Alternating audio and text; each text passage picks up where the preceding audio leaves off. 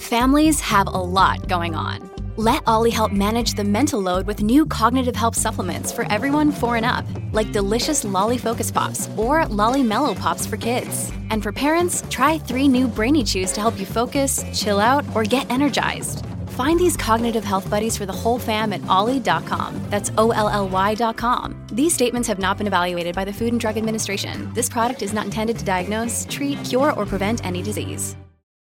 At Evernorth Health Services, we believe costs shouldn't get in the way of life-changing care, and we're doing everything in our power to make it possible. Behavioral health solutions that also keep your projections at their best? It's possible. Pharmacy benefits that benefit your bottom line? It's possible. Complex specialty care that cares about your ROI? It's possible. Because we're already doing it. All while saving businesses billions. That's Wonder made possible. Learn more at evernorth.com/wonder. This is Optimal Living Daily, episode 228, Career Transitions by Steve Pavlina of stevepavlina.com.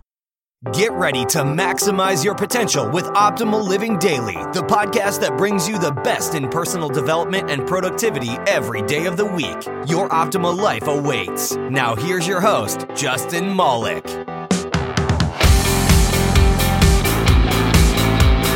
How's it going, Life Optimizer? Welcome back to Optimal Living Daily, one of 3 podcasts where we read to you from amazing bloggers so that you don't have to read it yourself. I'm back today with a post from Steve Pavlina, the self-experimenter. The topic is career transitions, which is something I know many people struggle with, so hopefully it's helpful for you. And really quick, I'm giving away a book by The Minimalists, who I just read on the show on both Saturday and Sunday, to a random person on my mailing list. So if you want to be a part of that, come by oldpodcast.com and enter your email address. You'll hear from me once a week with life tips and more. You'll get free spreadsheets from me, including one that is based on a post from today's author, Steve Pavlina, about task prioritization. And again, you'll be entered to win a book every single month. A faster way to join is to simply text the word optimal to the number 44222. That's optimal to 44222. Or just visit oldpodcast.com. And that's that. Let's hear this post and start optimizing your life.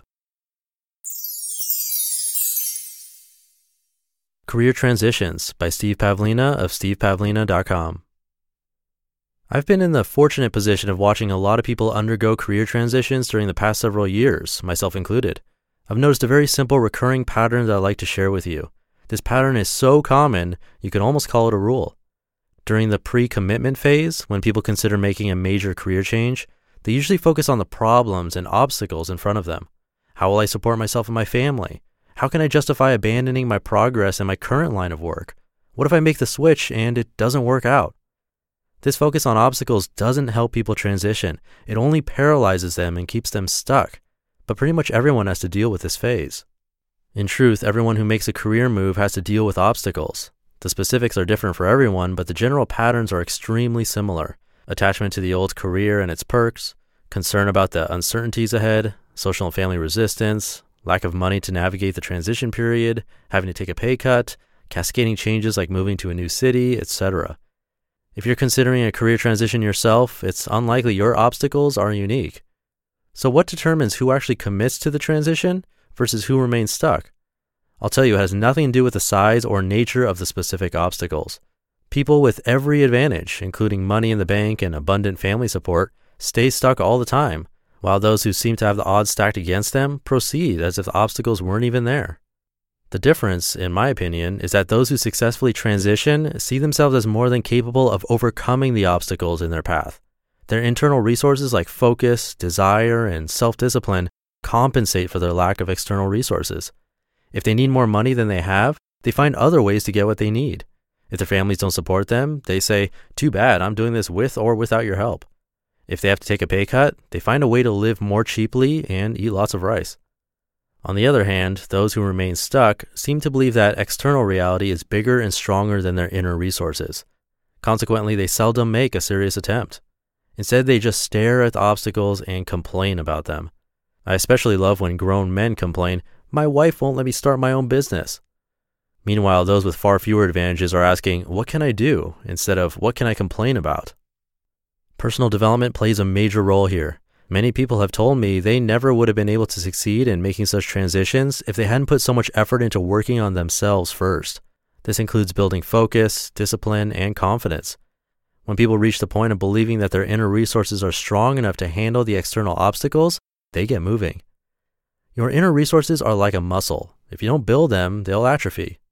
A weight only seems heavy in relation to the strength of your muscles. Similarly, an obstacle only seems daunting in relation to your personal resourcefulness. If you think a problem like having no money in the bank or having an unsupported family is enough to stop you from switching to the career of your dreams, recognize that the real problem is that you believe you're too weak to deal with it. Someone else who's stronger on the inside will look at your problems and say, "You're letting that stop you? What a wuss. I know a 12-year-old who could handle that easily." If you really want to switch careers, step one is to go to your current boss and say, "I quit." Pretty complicated, eh? But for some people, merely imagining this scene creates an adrenaline surge. Once you've taken that step, though, you'll figure out step two soon enough. This is a direct, guaranteed route to a career change. People do it all the time, and believe it or not, it actually works. I know your problems seem big to you, but lots of people have already solved essentially the same ones. You can go to any library and find books explaining how they did it, too. The physical step-by-step solutions are easy to come by, but the downside is that virtually all of them require a certain degree of inner strength, courage, and discipline. Sorry, but there's no getting around that.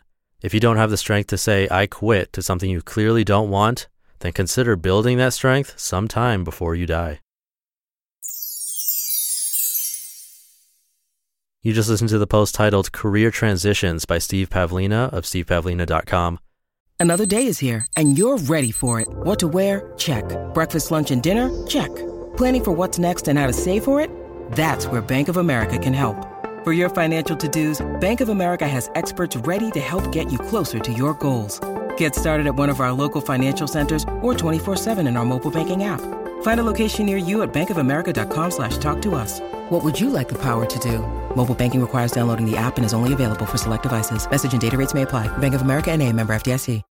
When you need mealtime inspiration, it's worth shopping Kroger, where you'll find over 30,000 mouth-watering choices that excite your inner foodie. And no matter what tasty choice you make, you'll enjoy our everyday low prices, plus extra ways to save, like digital coupons worth over $600 each week. You can also save up to $1 off per gallon at the pump with fuel points. More savings and more inspiring flavors make shopping Kroger worth it every time. Kroger, fresh for everyone. Fuel restrictions apply. I've seen emails from listeners about career transitions, and even friends ask me about it since I've gone from corporate to self-employed and then to grad school and back to corporate and then back to self-employed. So I have some experience in this area, and I can definitely relate to what he said in this post. I think it's worth the read, or listen, I should say. That's why I shared it with you. And before we go, once again, you can be entered to win a book every single month and get a bunch of free stuff from me, plus show some support for this podcast, all for free if you join my newsletter. You can text the word optimal to the number 44222, or simply visit oldpodcast.com and enter your email address there, and you'll get some gifts right away.